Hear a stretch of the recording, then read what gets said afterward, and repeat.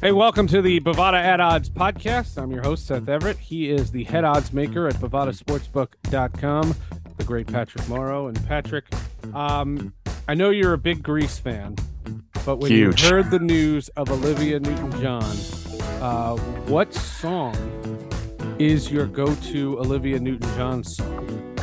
For me, it's not Grease. My go-to Olivia Newton. I mean, there's so many to choose from, Seth, being the massive Olivia Newton-John fan. Yeah, I almost got her name right there, so you can tell that I'm clearly just... Was he big? I mean, you're a little younger than me. She was massive in the late 70s, early 80s. And, you know, I was 7, 8, 9 years old, and she was a rock star. Listen, Grease is great, and I think in my younger, wilder times, I even took a chance at some of those songs on some karaoke nights in Montreal. You're not a big but Xanadu guy, are you? I'm not a huge Xanadu guy. I don't want to front for the listeners, but yeah, it's facts only here, folks. I'm a massive. I like that song "Magic." Okay, That's my Olivia Newton-John jam. You have to believe we are magic. Nothing can stand in our way. You have to believe we are magic. Don't let your aim ever stray. And if I survive. All right. Yes, the great Olivia Newton-John. Meanwhile, another legend is talking about walking away from tennis. The great Serena Williams. This week there was an essay that she wrote. She didn't say she was retiring. I think Twitter jumped the gun on that. But it looks like, you know, a passing of the torch. What I always wonder is, do people, you know, bet with their heart, not with their head? I wouldn't put a penny on her for the Open this year. I don't care who's in it. She's not going to win it. I'm not a believer in all of a sudden, you know, she just goes on this magic run. It would be a great story, but, you know, John Elway, she's not. No, exactly, and yeah, I think she called it an evolution, Seth, not a retirement per se. Right. Those were her exact words, but what you mentioned, people betting with their heart, and I mean, it's kind of a lazy parallel, but it immediately came to mind, and maybe because they're both at that part of their careers where, you know, I guess Tiger's won maybe a little bit more recently, but yeah, that's kind of, if I was to think of a single individual athlete where any major tennis tournament, especially that she participates in, and we see this parallels with Tiger Woods, we always have a liability on Serena Williams, even if she's going off at 25-1 at Wimbledon or whatever the case in the upcoming US Open as well. You know, her odds are up there as well. She's not expected to win, but she is someone that bettors, at least with Bovada anyways, have consistently backed because of how good she is, because of the longevity of her career, because she is obviously, this is not telling the tall tales, as Norm Macdonald would say, the greatest female tennis player of all time. Yeah, she's just an incredible player to back. So she is someone that whenever she is participating, at least in those futures outright markets, maybe not always in head to heads, but in those futures markets, we have always had a liability on Serena Williams. And again, I think that speaks to something that you see in women's tennis that, you know, obviously she's incredible, but no one plays that long in women's tennis. The average, length of, someone's height in women's tennis is maybe, 3 to 5 years in terms of just them being dominant. They usually, kind of crap out by the time they hit their late 20s. And that's that. It's the younger generation that comes in real quick. The fact that she was able to do what she's done for as long as she is 40 right now, which again, insane for women's tennis. You almost never see that. It's not like the men where Djokovic, Nadal, Federer have all been around for, most of my life, it seems, playing and still playing at very high levels. So it makes sense that she gets that attention. It makes sense because also, she is an American player. Bovada primarily serves, a lot of U.S. players as a good deal of our business. But what an incredible run for her. It would be a nice story for her to kind of go out on top, but the odds certainly don't expect that. No, there's no secret about it. And look, she's an icon. She's an absolute icon. She's up there with Jordan. She's up there with Tiger. I mean, Yep. Wayne Gretzky. I mean, that's the level of which she should be acknowledged. And I don't think I'm putting her down when I'm saying I wouldn't put a penny on her. Before we get to the NFL preseason, Kevin Durant has basically given the Brooklyn Nets an ultimatum. It's so weird. I've seen interviews with Kevin Durant. He seems like such a nice, easy, like devil may care kind of person. And then these reports come in that he's making demands and he's doing all these things. It doesn't make sense. It doesn't add together. But nonetheless, how does this change futures? And obviously, if the Nets wind up trading him to Miami or wherever, that changes everything too. Yeah, so once again, Seth, and this is the kind of position we find ourselves in every summer. No days off at Bovada, even if the games aren't being played. I've got, listeners can't see this, but I'm holding up my phone right now because we've got the dialed-in notifications from Shams, from any Woj bombs that are potentially coming in. Just because, what will happen with Kevin Durant, whether he stays, just staying is impactful to this futures market board right now. But obviously, if he ends up being dealt somewhere else, that'll be massive as well. The Brooklyn Nets, as of this recording, are currently 16-1 to win the NBA Finals. But if he stays, that probably boosts them back to around 10, maybe even a little bit lower. And obviously, if he goes elsewhere, those odds just totally explode. And, we're talking about the Nets as maybe an also-ran in the East next year. So, it's what a curious career he's had between, his play on the court and his burner accounts off the court. He's a very... I like the guy for who he is as a basketball player, but he's a bizarre individual. And it is, when somebody is that good, but so eclectic, that's kind of a nicer word to use. We'll call him eclectic. It is a bit tricky to try and project what's going to be happening going forward. As it currently stands, though, compared to other NBA off seasons, though, and looking at our futures board right now, I'm kind of pleased with what the team has been able to do so far, in that we don't have any crazy liabilities on any of these teams based on free agency signings or trades. So it seems like this Kevin Durant one is the next one that we're really going to need to thread the needle on and make sure that we're all on top of it for when that news inevitably does or doesn't happen if he stays put. But what another interesting saga. That it doesn't matter if games are being played these days, Seth, whether it's NBA or NFL. The offseason appears to be just as entertaining, if so, even in a perverse way. Well, the interesting part, about it. Watch him with David Letterman. David Letterman has that Netflix show, My Next Guest or whatever. Yes, and he did an hour with Kevin Durant. They played shuffleboard together. Okay. He seems like the nicest, like easy go lucky, happy go lucky guy. Has everything in life. They asked him about his dating life. Like never once would you say like, well, if I'm going to win, it has to be my way or the highway, like, him or me. Like it doesn't sound like him.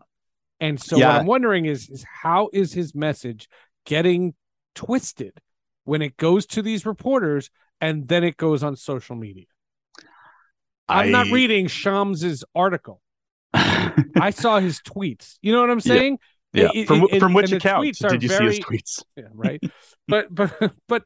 But the idea that it has to come from that, it's weird. Listen, I think we're going to have Kevin Durant on the show to explain himself. That's the only way that, listen, if he's doing Letterman, I think he'll do the Bovada at Odds podcast. So we'll reach out to his people and have him clear it up. Well, we welcome Kevin Durant, and he just goes, I'm only doing the interview with Morrow. He's like, if Everett's there, I'm out. Everett's there, I'm out. Can you imagine? Yeah, doesn't turn his camera on. He'll actually do it under the guise of one of his alternate ghost Twitter accounts. So, which I would take that. That could be compelling. Did I ever tell you the Peyton Manning story? No. Peyton Manning when he played a trick on me. Oh, okay. I might have heard this one, but it's a good one for the listeners. So I for 15 years I did a charity event with Eli Manning. And for 1 year, I want to say it was 2013, I got asked to go out to Denver for a week. My old station asked me to go out there. Now, they had asked me to host every once in a while, and I did it remotely, from here. And this time, it was the first week of Broncos camp. And you say, well, why am I filling in on the first week of Broncos camp? It was because the regular host, his daughter, was a freshman at Colorado State University.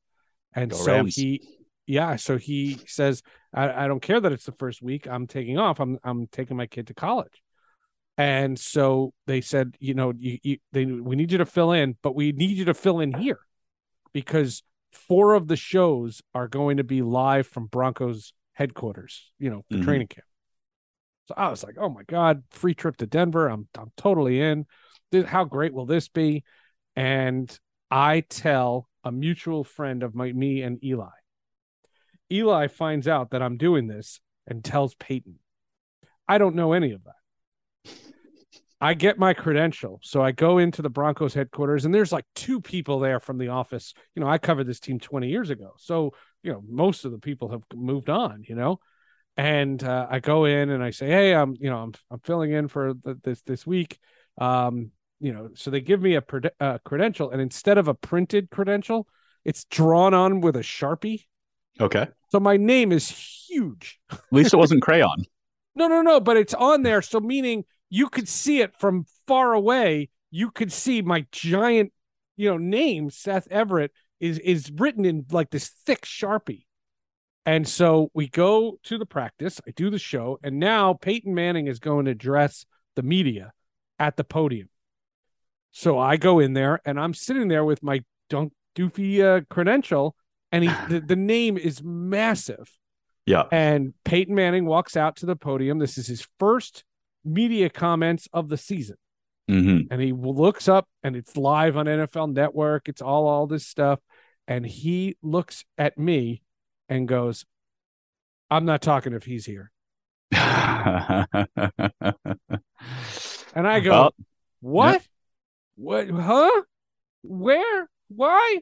And and Peter King, from NBC, he comes over and he goes, what did you do? I go, nothing. And like, he claims it's 45 seconds. I think it's an hour and a half. But he walks over to me and he shakes my hand and he goes, Eli put me up to that. Okay. So you know what? That's it's my great Peyton Manning story. Before the Manning cast last year, which if you don't like the Manning cast, there's something wrong with you. I had no idea that Eli had that much personality to him, that he could be a pretty funny guy. And I think he kind of got overshadowed by listen, Peyton did the SNL stuff. Peyton has been known as the more outgoing brother, but seeing the 2 of them and how they play with each other on Manning cast, and they're such good guys. They're so funny. It's great. They are hysterical. Yeah. My great Eli. I mean, there's a bunch of them for Eli, but Eli's done my Sports with Friends podcast a bunch. Mm-hmm. One time we were coming up on episode 100, and we're at the charity event, and he agrees. He at the time we don't do the event anymore, but when we did, he would do the podcast to promote the charity. And so we're sitting there, and I said to him, we're coming up on episode 100. I said, what I can do is post somebody else for 99, and then this will be episode 100. And he looks at me right deadpan and just goes, I had a shitty year. I'll be 99. Oh, damn. holds himself accountable. Yep. I appreciate that. Yep. Didn't rest on the laurels of 2 Super Bowls and his friendship with the great Seth Everett. No, yep. He didn't deserve 100 for your show, and he knew it. Yeah. I'm trying to think of other Eli Manning stories. One time we saw Eli Manning at a local restaurant here. We were with the families, and he walks over like he's going to the restroom or something, and he pokes his head at our table, and he leans in and he whispers, and he goes, Tony Romo's going into broadcasting? And I go, yeah. I go, you heard that? And he goes, thank God I'm still playing. And look at him now. We still Romo in the booth. I think he's the highest paid color guy in the NFL right now. Well, and this is all before, has blown up. Right. Yeah. And you know what? It's always hit and miss when the former players try and go into media after that. Some of them can absolutely nail it, but some of them are just, pretty blasé. And we're not going to name names here because this is a positivity podcast. But no, it's very cool to see how that worked out. Totally. Manning's first year in Denver, that was sad for me because the same thing we're doing now. We're policing the free agency board. But when Manning signed with the Broncos, that offseason came out of nowhere. It wasn't expected. I had a 50-1 Broncos Super Bowl ticket, and he had to wait all the way to year 2 to win the Super Bowl with the Broncos. So Yep. Pat Morrow screwed again, but we simply keep firing folks. Totally. Totally. Yeah, there's yeah, it's such an expansive this is how we went on this tangent. Kevin Durant would demand that I'm not here, and that's the Peyton Manning. That's where we went to in that world. All right, we have dilly-dallied long enough. It is the full week 1 of the National Football League. Are there intriguing matchups? How does this work for you? It's all terrible. It's all terrible. But if you're listening to this, there's a good chance that you are betting on it because, a lot of these games are going to get bet as much as real, impactful Major League Baseball games are going to be happening alongside of it. So, well, and it's all spread out. There's a couple of games on Thursday. There's 5 games on Friday. There's a bunch of games on, I think 7 games on Saturday and one game on Sunday even. Yeah. My goodness. Yeah, and these games. You watch really... this all weekend, then the apocalypse is behind us. It's summer, folks. I mean, it's one thing to bet it, but bet it and forget it. Don't stick around unless you're trying to snag something in game. In which case, more power to you. Because, like I've said in the past, these in-game odds can totally break apart on us because we can't model this stuff like a real football game. And we've talked about this ad nauseum with MLB spring training before. These aren't real games. The players don't know the score. You're going to have 3 or 4 different sets of players on each team coming in. Some are fighting for jobs, some are fighting for relevancy, some are just trying to get their reps in, some are just trying to, go out there once and avoid injury. So what you're really trying to project in these games is, do you think the Giants are better than the Patriots? Absolutely not. Who's going to play the most for the Giants? What are the Giants trying to get out of this game? What are the Patriots trying to get out of this game? And really kind of go from there. So it's super difficult for us to handicap because we just can't we can't take the sum of the Giants parts and the sum of the Patriots parts to say the Giants are 2 points better than the New England Patriots. But that is the spread on Thursday night for that game. The Titans are 3.5 dogs in this one. No major positions in any of these games yet, but I will say leading up to last Thursday's Hall of Fame game, we did see a good chunk of Raiders money come in 24 hours leading up to it. And all of that was, Seth, was the players getting a better idea of how the Raiders were going to use their players in that game and for how long. The second string of the Raiders played really, really well in that game. The Jaguars are pretty crap. They didn't play Trevor Lawrence. They didn't play Etienne at running back as well. So the Jaguars didn't even send really anybody of impact the first string out there.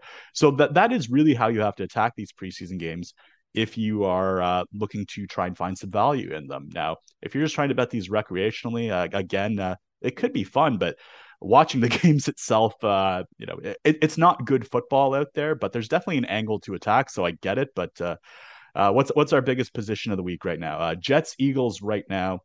Over 35.5 has more money than anything else in the book right now. That did open at 33 and 33.5, so it has been pushed up all the way to 35.5 now. So if you think those 2.5 points make a world of difference, maybe you want to stay away. But otherwise, it's still kind of early days for what folks are betting. Again, I usually expect by Wednesday, Thursday, this picks up as players betting into this. Well, the better idea of how these teams are going to try and attack these games. The largest line is 3.5 points for any of these games, and it's like 4 or 5 times. Because you don't even know who's playing in these games. No, and a cool thing you'll see. What I mean by that is it's not the starters. This is week 1. The starters maybe play a series.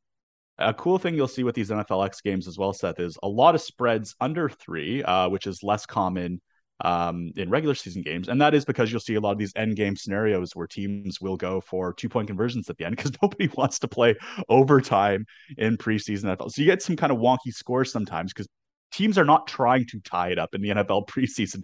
They're trying to execute plays. They're trying to score. They're trying to make stops, but this is meaningless football, and none of these teams are trying to play extra meaningless football. So that is something to keep in mind, whether you're betting pre-match or in-game, that, a lot of these teams aren't going to be trying to tie it up late. So be mindful of that when you're looking at those handicaps and over-unders, that you're going to see, as a result, a lot of possessions that'll be maybe 6-point and 8-point possessions at the end, not those traditional 7s and 3s, just because of what teams are trying to do, or more to the point, maybe what they're trying to avoid. All right. I think you had the phrase of the day, bet it and forget it. It's week one of the NFL preseason, and like I said, I didn't want to go on a rant. I just want to have some fun on the show. But my goodness, these preseason matchups are rough. All right, this week, I know Bovada has a massive following in terms of political politics and political politics. I do like my political politics. Political odds. I'm leaving that in. I don't care. That's good.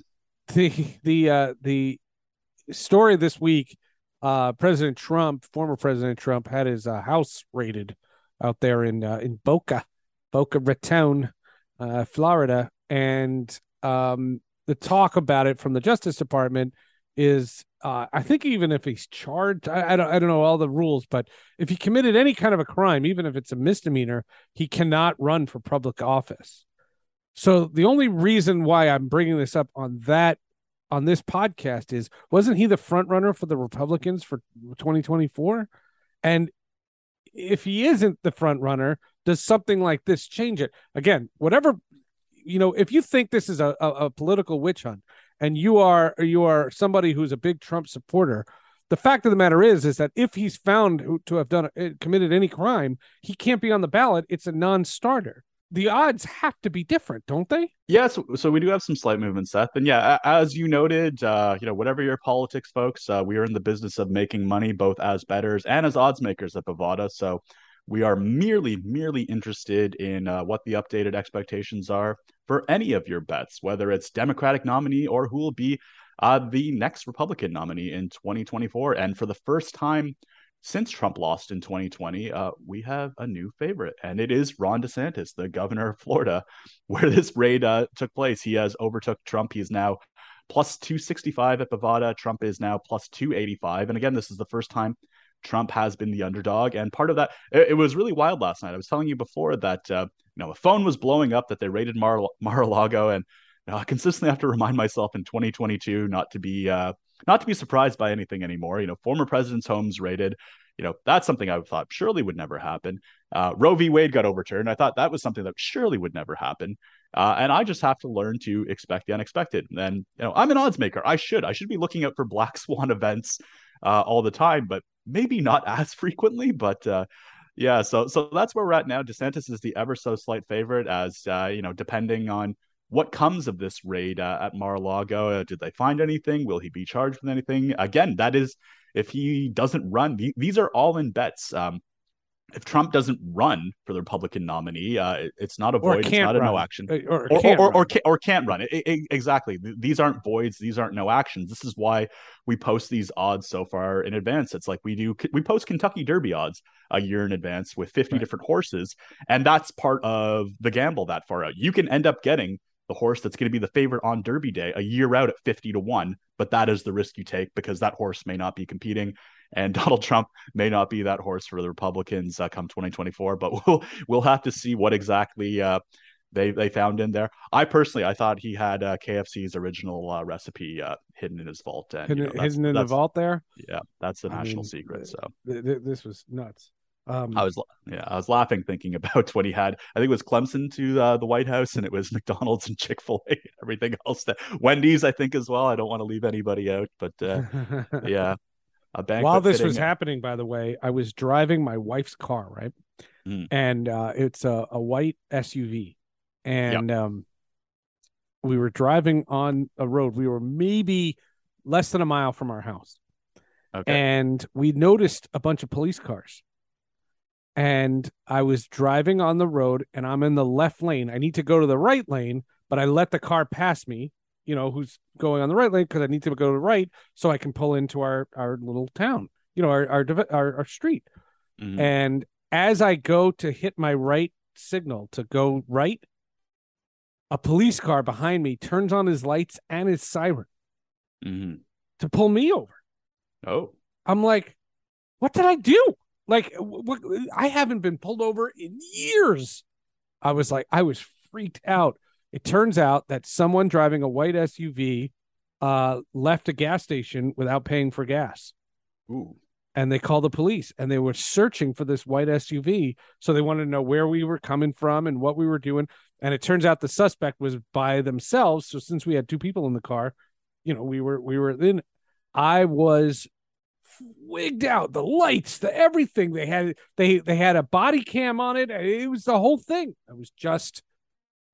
It was in the wrong place. And all I said to my wife was, "Boy, if we had taken my car with it, none of this would have happened."